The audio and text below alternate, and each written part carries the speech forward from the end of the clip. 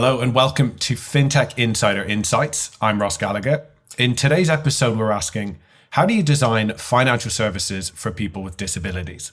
The FinTech boom of the past decade has undoubtedly helped to make financial services more democratic and has improved access for many different groups across the globe.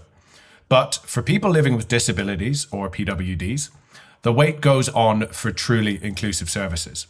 So we've put together a panel of experts to ask, what have been the issues to access historically? What do the current solutions look like? And how do we make financial services truly inclusive in the future? We will be discussing all of this and more in today's show. But first, a few brief messages, so please don't go anywhere. Here at 11FS, we believe in explaining FS without the BS.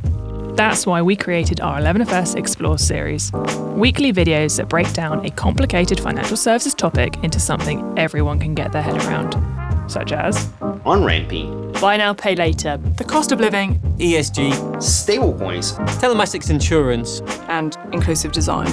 Search 11FS Explores on YouTube now.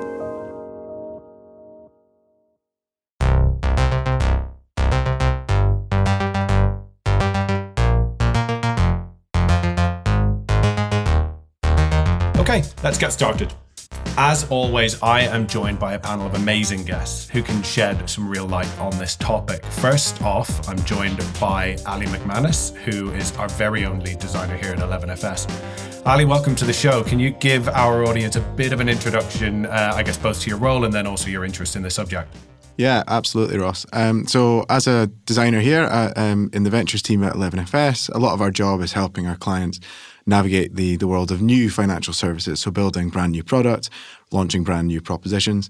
And a lot of part of that is trying to make those often to appeal to the widest range and inclusive range of people as possible in order to make them successful. So inclusive design always at the forefront of our mind when designing new products. Love that, Ali, and love that you're here with us as well to discuss it. Next, we have a FinTech Insider debut, which is always fun, for Jane Sibley, founder of Sibstar. Jane, welcome and great to have you as well. Can you tell us maybe a little bit about yourself and also Sibstar? Sure, yeah, thank you for having me. I'm Jane Sibley. I'm the co-founder of Sibstar, which is a new debit card and app for people living with dementia. It's inspired from my own lived experience of caring for both of my parents who have dementia, and a pretty unique experience for me because I do not come from a banking, payments or finance background at all. So I've learned a lot over the last couple of years. Yeah, I can imagine. And again, great to have you on and sort of to share your insights and your expertise, Jane. Thank you. And it's another FinTech Insider debut for John Sioka, founder and CEO of Purple. John, great to have you with us as well. Welcome to the show. Maybe you could tell us again a little bit just about yourself and about Purple. Thanks, Ross. Super excited to be here. So Purple's a neobank for people with disabilities. We're building financial products that help those with disabilities spend, save, and invest for a better life. Purple was inspired by my brother Christian. He has Down syndrome. So, seeing firsthand the hurdles that my parents have had to jump through in order to apply for disability benefits, right? Open up bank accounts and just generally, managing finances for when you have a child with a disability. Yeah, amazing. And again, John, thanks so much for joining us and sort of sharing, your experience and insights as well. It's a great panel. I'm really looking forward to jumping in. Okay, great. Well, look, with that in mind, let's start with putting some context on access to financial services for people with disabilities historically. Ali, I think if you don't mind, I'll come to you first on this one. What do you think the mindset of sort of banking services has been with regards to people with disabilities? Has it been seen more as a sort of niche area? What's your feeling? Well, I feel like when it's come to especially more modern day and more digital services, that accessibility was almost something that was an afterthought if we're being cynical about it. I feel like most digital services were primarily designed for a long time without this consideration. And then if we look at banking and financial services, they were probably one of the last groups of industries in order to uptake on that technological advance. So, maybe it would have been seen as almost like a niche area if we're going to be kind and assume best intent, an afterthought if we're not. Yeah, I saw you, John. I saw you nodding your head. You're obviously sort of in agreement with some of the points that Ali's just made.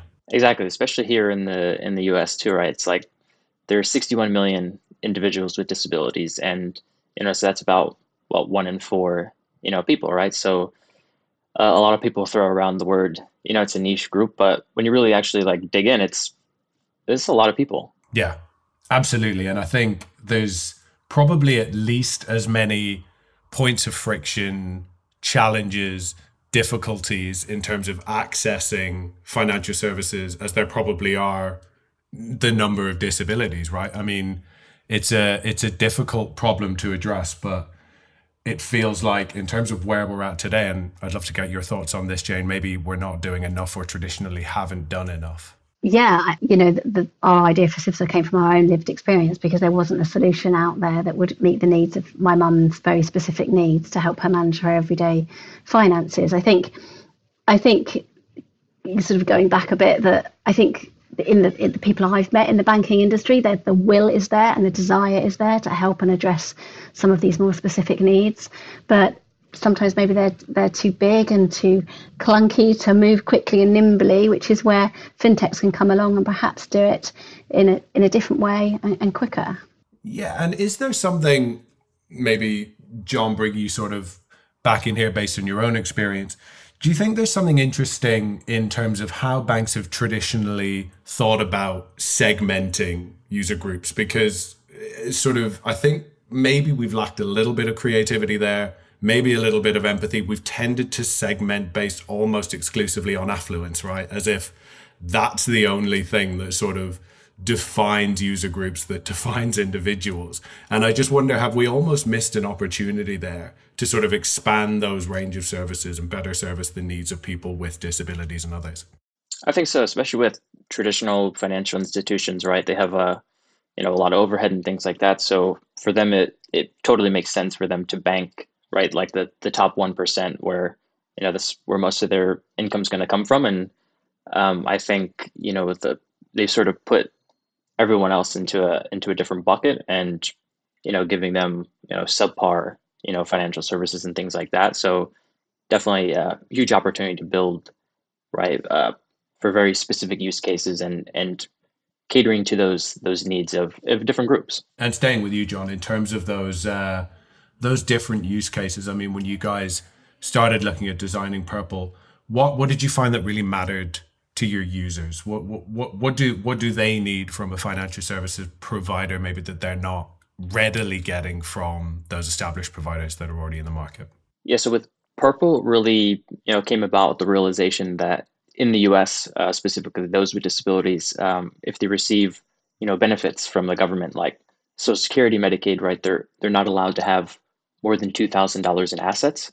So they can't have more than $2,000 sitting in a bank account, or else they become ineligible for the next month's payment, right? And so if you think about it for a second, a lot of people wouldn't be able to live off of $2,000, right? So it's like this asset limit by the government for this income that's critical to actually living a fulfilling life, and so that's you couldn't use a regular bank account to get around that. So not only are we excluding that group of people, it feels like we're almost actively holding them back. Exactly, yeah. And in some cases, it's like if they live off these benefits and things like that, it's almost like the government requires them to stay poor. It's incredible. And Jane, I'm curious again, keen to bring you back in here, but what are some of the biggest issues that you found for those people living with dementia again, and when it comes to accessing those financial services? Yeah, I think the biggest challenges that we faced, both with my parents and with the people that we then went on to research with, was the ability to access their everyday money whilst knowing that it was safe and secure. So people who have bank accounts from those big financial institutions, they don't work because they can't be tailored to the specific needs of people living with dementia. There's a ton of workarounds that people and families work out how to do, but they're not secure, they're not long-term solutions. So what ended up happening for my family was having to take away access to my mum's money because she was just losing it at such a rate that she wouldn't have the money available to her to pay for the high levels of care later on, which we knew she'd need. So, but once you take away someone's access to their own finances, you take away their independence, because you can no longer retain access to the world. You can't go to the shops to buy a dinner. You can't buy your grandkid their Christmas present, or buy your friend a coffee. So, and then once you take away that, a person living with dementia, their condition can decline, which is what happened to my mum. Yeah, I must admit, Jane, there's a video on the Sibstar website where you sort of talk through your own personal experience, and I have to say it just resonated with me in such a way, because I think what you do so well is you sort of get the human story across so well, and I think that's ultimately what this is all about. And I think I was struck by what you said about your mum being hugely social, and then when you started to strip some of those things away, that it started to contribute to her condition, and that was hugely sad. Yeah, it is a human story. It is an idea entirely created out of our own experience as a family. And as you saw from the film on our website, it is Mum was capable in so many ways. Just because she had dementia didn't mean to say that she wasn't able to have choice over buying her own clothes, or, like I say, my kids their birthday present. These are all things that make us part of who we are and a part of our identity. And having financial tools that allow us to do our hobbies and choose what to eat, this is important stuff. And a diagnosis of dementia, I believe, doesn't have to stop all of that. We can help people live well with this condition. Yeah. But I think the fact that you've had to come in and sort of do it yourself probably talks to where we're at and the sort of current state of play. Ali, I guess starting to think about maybe some of the opportunities to address some of the challenges that we've sort of hit on already, sort of from a design perspective. What are some of the factors that sort of traditionally exclude people with disabilities from financial services? I think financial services, and again, sort of digital services in general, have always designed around the fact that they've got to be compliant with certain regulation, and these regulations always fall behind how important they are at any given moment, right? And so you look at it, you see public spaces, whenever you go into a bank branch, there will be a big square button that you can push if you need wheelchair access or whatever to access the branch. But I think where we've really fallen down is the acknowledgement of those non-visible disabilities and what we can do to really, really help them. Even on that physical disabilities point, I think a lot of very traditional financial services like cash machines, a lot of them are still very inaccessible. And I think it was only fairly recently that the majority of them even had Braille, which we think is probably one of the things that has been around for the longest time in terms of accessibility. Yeah, and in terms of then actually starting to build out, right, we mentioned the sort of the human element of that, but really what that means is that people being in situations where they need to withdraw cash and being forced into difficult positions because they can't do that in the same way as somebody else, and being left in a situation where they might have to, give their ATM card to a stranger and sort of ask them to help, and, horror stories like that the rest of us typically don't even have to consider, which, again, I just think helps. We mentioned that this is all about the sort of the human aspect, and I think that just helps bring it to life a little bit. So sort of almost like the opposite happened to us in that, so Mum doesn't have a physical disability. It was obviously a cognitive impairment that she has because she has dementia. But what my mum was doing was taking cash out of the cash point. We tried implementing a limit on that cash point. But when the cash point started saying no more cash today, she would then go into the branch and ask the lady over the counter to give her cash, which she couldn't say no to because it was the account in my mum's name. And the only way I found out that this was going on was because I happened to go in to a branch with my mum that one day, and this lady just sort of launched on me and said, "Are you June's daughter? Because we've really got to tell you what's going on here." And she said, "Your mum's coming in 2 or 3 times a day taking out £50 and there's nothing we can do. I think you..." So the branch then sort of facilitated me stepping in and sort of more formally taking over her finances. But this is what happens in real life. That and then my mum was losing that cash and giving it away to people on the street. So it's just a system that doesn't quite work. Yeah, and a really, I would say, stressful and difficult situation, obviously, for you. But without those controls in place, you're relying on that person in the branch to take the initiative and sort of bring it to you, right? Which, again, is sort of, I guess, highlights some of the challenges in the market today. I feel like we've probably done a fairly comprehensive breakdown of the challenges and sort of maybe some of the reasons that we're in the situation we sort of are in today. I'm going to move us on maybe to some of the solutions that we're starting to see that are coming to market to address some of these. John, I'll sort of bring you in here. Do you feel like we are seeing a change in mindset, a change in the narrative around sort of people with disabilities and impairments in the market generally?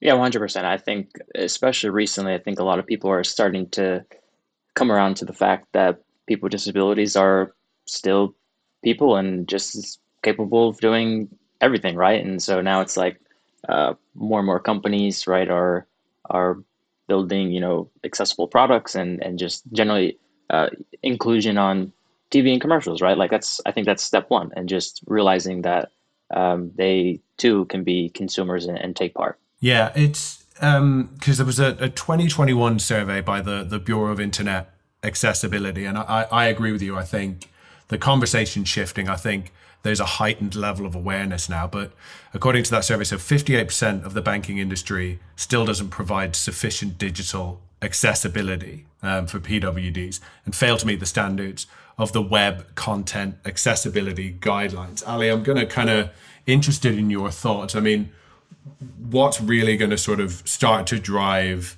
the needle here? What's going to maybe pick up the pace of change? And I'm interested particularly in terms of sort of enhanced visibility, right? So we've got, as an example, the first deaf contestant in this year's Love Island. I think things like that, mainstream exposure, are things like that starting to shift the narrative, and can we expect that to have an impact on driving greater inclusion? I think we can. I think we're starting to see it. I think there's a real shift now in showing sort of social, for lack of a better word, like social causes and slightly more difficult scenarios now getting a lot more airtime, probably airtime and things that they should deserve, a lot more focus.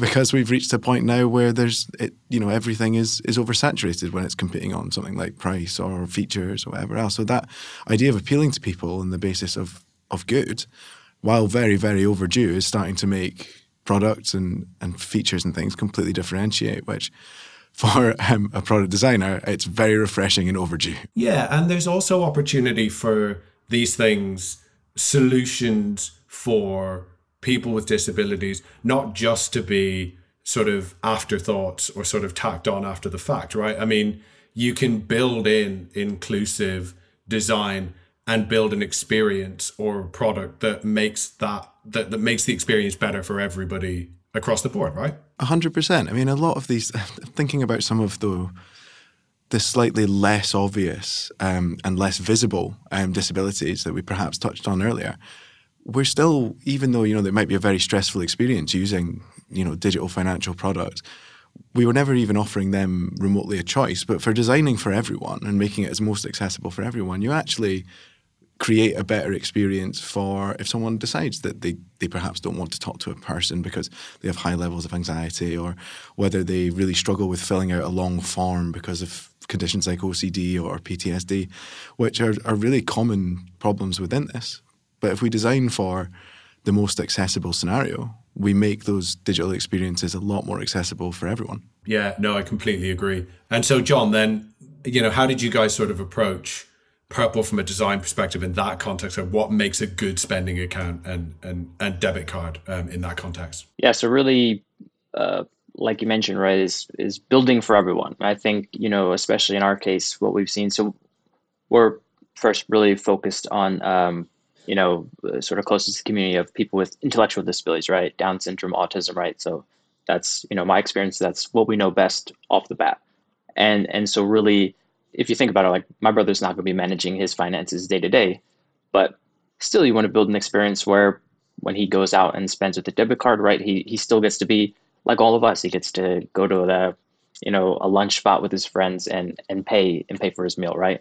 So what we really think about is building for, the parents, the guardians, whoever's, taking care, and then at the same time giving them, the control so that someone like my brother can have that independence to go out and still make it a learning experience so that, when he does check his account, everything's like right there in front of him. He doesn't have to go digging for it, and it's top of mind so he knows, hey, like this is how much I have and am able to spend today. Yeah, and he's building those great financial behaviors, right? Learning about how to manage money, learning about how to manage an account, and he has that control. Exactly. Jane, what did you have to consider when designing sort of SibStar? Yeah, really, really similar. It's so good to hear that we have shared experiences here.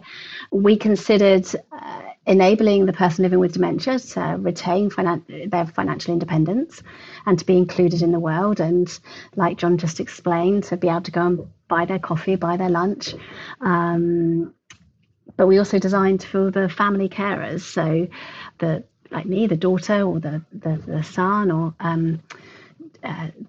spouse that's looking after that person with dementias, and making sure that the app, the SibStar app, is easily accessible for them, easy to use, not stressful, and I guess for us can adapt to the changing needs of the person living with dementia, because dementia is obviously a condition that will get worse. So being able to adapt the functionality in the app to enable that person living with dementia to live longer independently is really important. And that's something we had to think really carefully about in the design of the app. Yeah, because that has very real design implications. You're almost designing for two sort of target segments, essentially. You've got the person that's living with dementia and then the carer, and I guess you got to find the balance for serving both. Yeah, and also people living with dementia, varying degrees of dementia as well. So those were people who are quite capable actually to manage their own money right now, but over time they may not be able to, and therefore a carer may need to step in and sort of switch off the ability to take money out of a cash point, for example, or use the card over the phone or online to stop them being victims of scams over the phone, fraud. So yeah, adaptability is really important.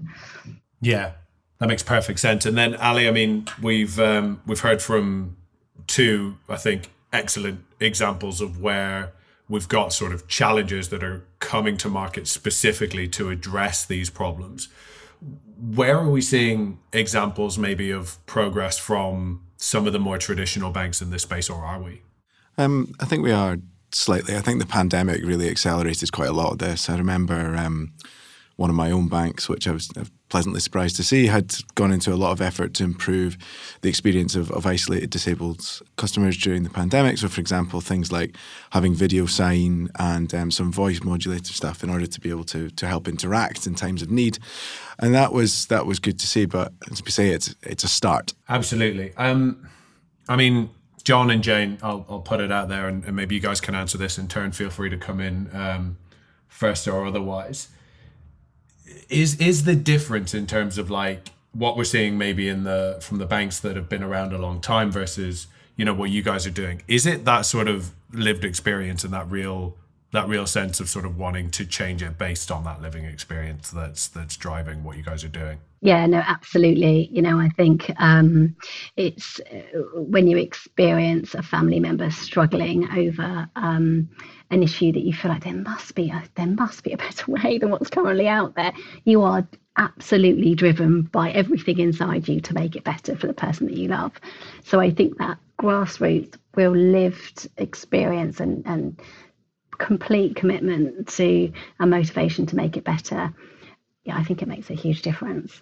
And I guess you'd echo that, John. Yeah, totally agree. And if you think about it, right, it's like there's nobody better to be working on Purple than me, and there's nobody better to be working on SibStar than Jane, right? It's like for us, it's a huge competitive advantage for us to have such a deep understanding of the unique needs of our customers, and in our case, right, it's those with disabilities. No, I completely agree, and it's such a worthwhile endeavor, and obviously the drive and the passion is clear and it's there. But Ali, going back, I guess, to the point we made earlier, I guess financial services should just push to be inclusive regardless, right? Yeah, absolutely, they should. And Jane and John are absolutely perfect examples of the best products come from not just talking to and designing for people that have problems and things, but actively involving and including them in the creation of these ideas. You need that lived experience to be able to design something that's truly going to change things for people. And I think our product director here, Charlotte Faraday, said something that always resonated with me, is that you've got to design with, not at people, and try and test it out. The best ideas will always come from lived experience and always have done. And we've always known that, and yet we somehow seem to let it slip through the net way too often. No, it's a really nice point. And then I guess maybe Jane, come to you first on this again, but where are some of the opportunities to really actually sort of accelerate this now, and maybe thinking around things like VC investment and all of that sort of stuff? Are we seeing much movement around that in this space, or could we look to see more and sort of really drive this forward? Yeah, we have completely bootstrapped our own business, so we have not sought out or gone for VC investment. So it's something I don't have a great deal of experience of. The people who have invested in us so far are grants, charities, our friends, our professional network, who, like you, sort of see that, hear my story and go, actually, this sounds like a pretty good idea. It might sound a bit like, she knows what she's talking about.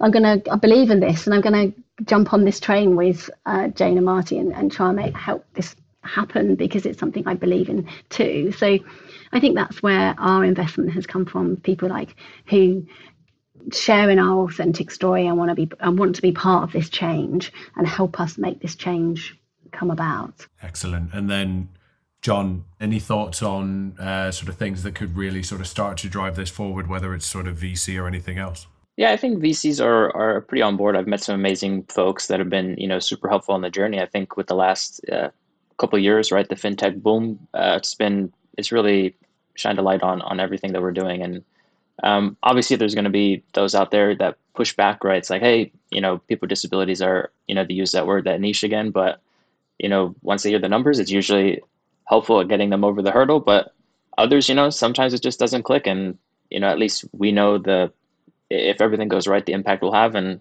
they'll miss out. Yeah. Which is a great way to think about it, right? And these propositions and the numbers speak for themselves, which is great to hear.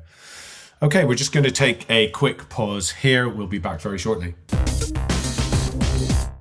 So we're going to go out on a limb here and assume that you're enjoying this podcast. We're also going to assume that, like us, you're a fintech nerd, and that our podcasts, live events, video series, and documentaries keep you tapped into everything that's happening across fintech and connected to the fintech community. So if you're interested in creating content that informs and entertains, then you should definitely chat to our media team and get in touch on sponsors@11fs.com. Okay, let's look at what the future might hold for financial services in this space. Ali, I'll come to you again on this one first, if you don't mind. Is the future of financial services for disability about specifically designed financial products, or is it about big improvements from traditional financial services? So picking up where we left off in the previous section, is this more around sort of scaling niche propositions, or is it about really scaling through the big banks and doing it that way? I think if we're being realistic about how it might happen, is I think bigger banks will be forced to act on the basis of the kind of work that Jane and John are doing. There is not really much in terms of, the big banks could put together the products that Jane and John have created with things that they already have. They've either decided whether consciously or unconsciously not to. And I think that seeing these new products that really support and are very inclusive of, as John said, the numbers are there, like huge potential customer base and customer need, they're going to be forced to act, but they really should be out in front of this, and it's great companies like Purple and Jane's that really gets going. Yeah, and we've seen this, fintech more broadly, I guess, where those sort of challengers come to market, they sort of really change, what customers expect from the legacy providers, and they're sort of forced to adapt and sort of forced to keep pace. It's sort of same question to you, I guess, John. How do you sort of see this space evolving from here? Yeah, I think there's 100% a need for very specific financial products right? Like in our case, what we're doing with the ABLE account, which is a tax advantage savings plan for those with disabilities, that's something that large banks can't do. They can't, this isn't an account that they could just, spin up and offer to their clients. But I still think at the same time, right, there's still a lot of work that can be done on the side of these big banks, whether that's making the products more inclusive, just generally improving accessibility. And I know we've discussed this, right? And they've been doing this over the last couple of years, and just generally, adapting their services to better serve those with disabilities, right? Like in my brother's case, just understanding that he can't have more than $2,000. And this sort of goes back to like our origin story. He received a letter from his bank that said, hey, we're going to charge you a monthly service fee if you can't meet the minimums. And it's like, he literally can't, because he can't go over a certain number. So it's like they didn't understand that. So they ultimately lost a customer because they're unwilling to waive the fee. Gosh, that just, that as it's incredible, isn't it? That there's that lack of understanding. I think, Jane, I saw you sort of agreeing, keen to bring you in and sort of get your thoughts as well. Yeah, I think companies like what Sibstar and what Purple are doing are shining a spotlight on the needs of these audience groups, and that's a good thing. That's a good thing that everybody is becoming more aware of the banking needs of these particular groups. Like you say, a big bank could come in and build what we're doing probably a lot more easy than I have with no banking experience overnight almost. But why haven't they? And I wonder if it's our authentic and our lived experiences that are making a difference, and maybe a way forward is around collaboration. I think fintechs bring quickness, realness, nimbleness that a big bank can't.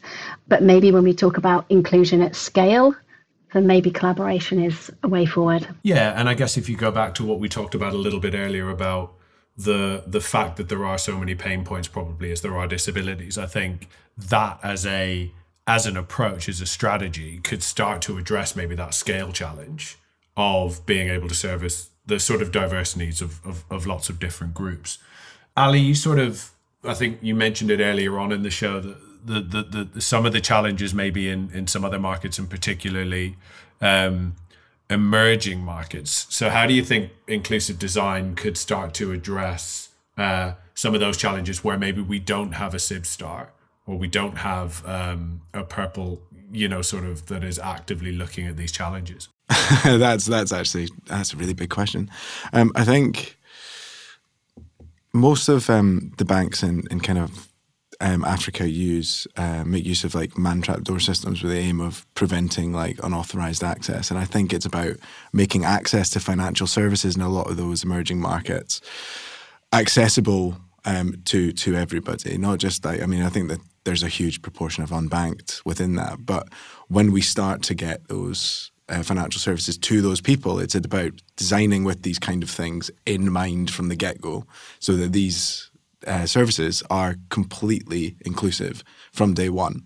Because a lot of the reason that these things haven't been taken into account on things is because that they are older, they're harder to change. So now that we've got some emerging market coming through, we can design things afresh, we can design them new with all of these considerations front of mind from the beginning. Yeah, and then because I think the man-trap-door example, again, is a really good one just for sort of bringing home like the impact that these interactions have. And, not being able to actually physically access the branch means that actually you're pretty much excluded from doing whatever it is that you need to do. And, we see a lot of that in Africa.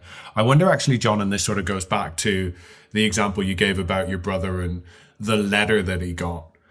How much do you think this is sort of dependent on like educating frontline staff about how to actually engage with and how to actually really help people with disabilities or impairments? Absolutely, yeah. I think it's a lot of just generally building awareness and saying, hey, if this individual comes in, it's like, here's a few things to know about, perhaps their situation or whatever, right? And so definitely that knowledge ahead of time would be super helpful in tailoring just in general the experience of what they need to offer. Yeah, and tailoring it, and I guess almost sort of I mean, I hate to use the word standardized, right? Because everything that we talk about in a now in a financial services context, and particularly in a digital financial services context, is surprise and delight and everything. But I think one of the things that's going to stick with me actually from this conversation, Jane, is the example that you gave about when you went into branch and were sort of almost jumped on by that particular member of staff who obviously was very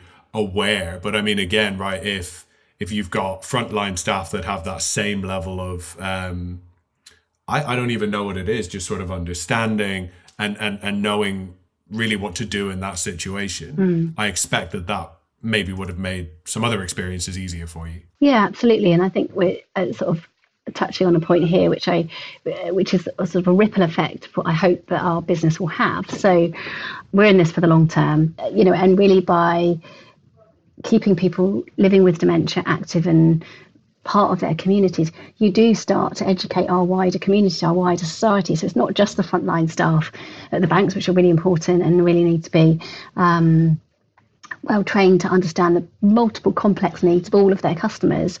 But if we are slowly but surely enabling people to build understanding and tolerance of conditions like dementia, then we starting to change society's view of this condition, and that can help on a much wider scale as well. No, I 100% agree. And then, John, maybe on the flip side of the sort of like the educating of the frontline staff, what about sort of the impact of sort of further automation and maybe providing more options to do things digitally? Do you think, again, in terms of scaling this out, does that have big potential and potentially a big impact?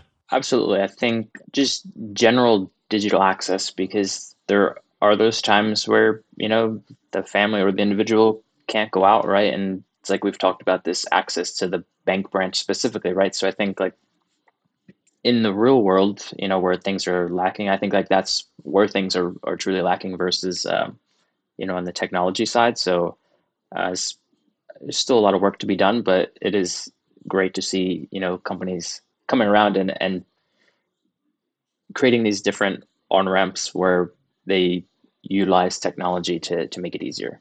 Yeah. And again, I've just sort of read so many stories of people with disabilities sort of engaging at the front line, and maybe those frontline staff not necessarily having the understanding. It turns into a difficult experience. It really affects that person's confidence, and then actually they're sort of more reluctant to sort of engage again. So I think, having those options, I think, is always good. We're almost at the end. I'm going to go around the sort of virtual room one by one just to summarize, but I'd love to get just sort of one piece of advice from each of you on maybe what is something that we could do that would sort of really contribute to the design of more inclusive financial services. So I'll spin the roulette wheel. Jane, maybe I'll start with you. Yeah, I think it's already been mentioned really earlier. It's about designing with people who are living with these experiences and involving them from the beginning to the end, every step of the way, talking to them and listening to them, and deepening your understanding of what they really need and designing to meet those needs. And if it doesn't work, scrap it, move on, try something else. Yeah, completely agree. You either do something great or you learn, right? Excellent. All right. Ali, what do you think? Yeah, I mean, I have to echo Jane's. I think it's the most important thing when designing these. And if it's not on your radar as a consideration, or you're at a financial services company and you don't think that your design can do it, get out and talk to people. Find them. They're everywhere. Yeah, completely agree. And then, John, I guess last word on this to you. Yeah, big plus one to what's already been mentioned, but I'll just add that people with disabilities, they're still spenders, they're still savers, and they're still investors just like everyone else. And I think that's something that banks and fintechs alike have actually overlooked. And you just keep that in mind, and that's sort of like what we use as our guiding light. Yeah. No, I love that.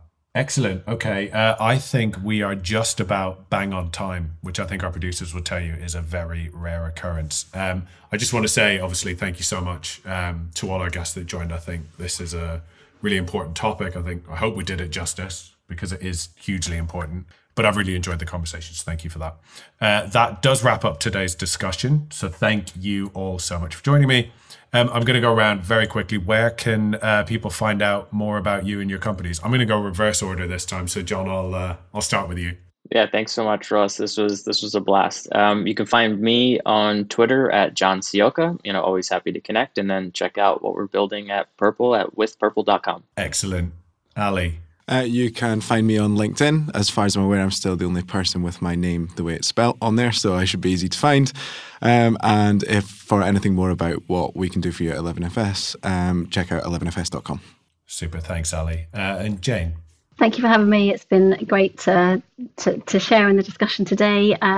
You can find me on LinkedIn, Jane Sibley, or you can check out Sibstar at sibstar.co.uk. Super. And as always, you can find me at Ross Gallagher 07 on Twitter. Thanks for listening. If you like what you've heard, please do subscribe to the podcast, and please don't forget to leave us a review, because it really does help us to make the show better, and it also helps others to find it. As always, if you want to join the conversation, find us on social media. Just search for 11FS or FinTech Insider, or email podcasts@11fs.com. Thanks very much. Goodbye.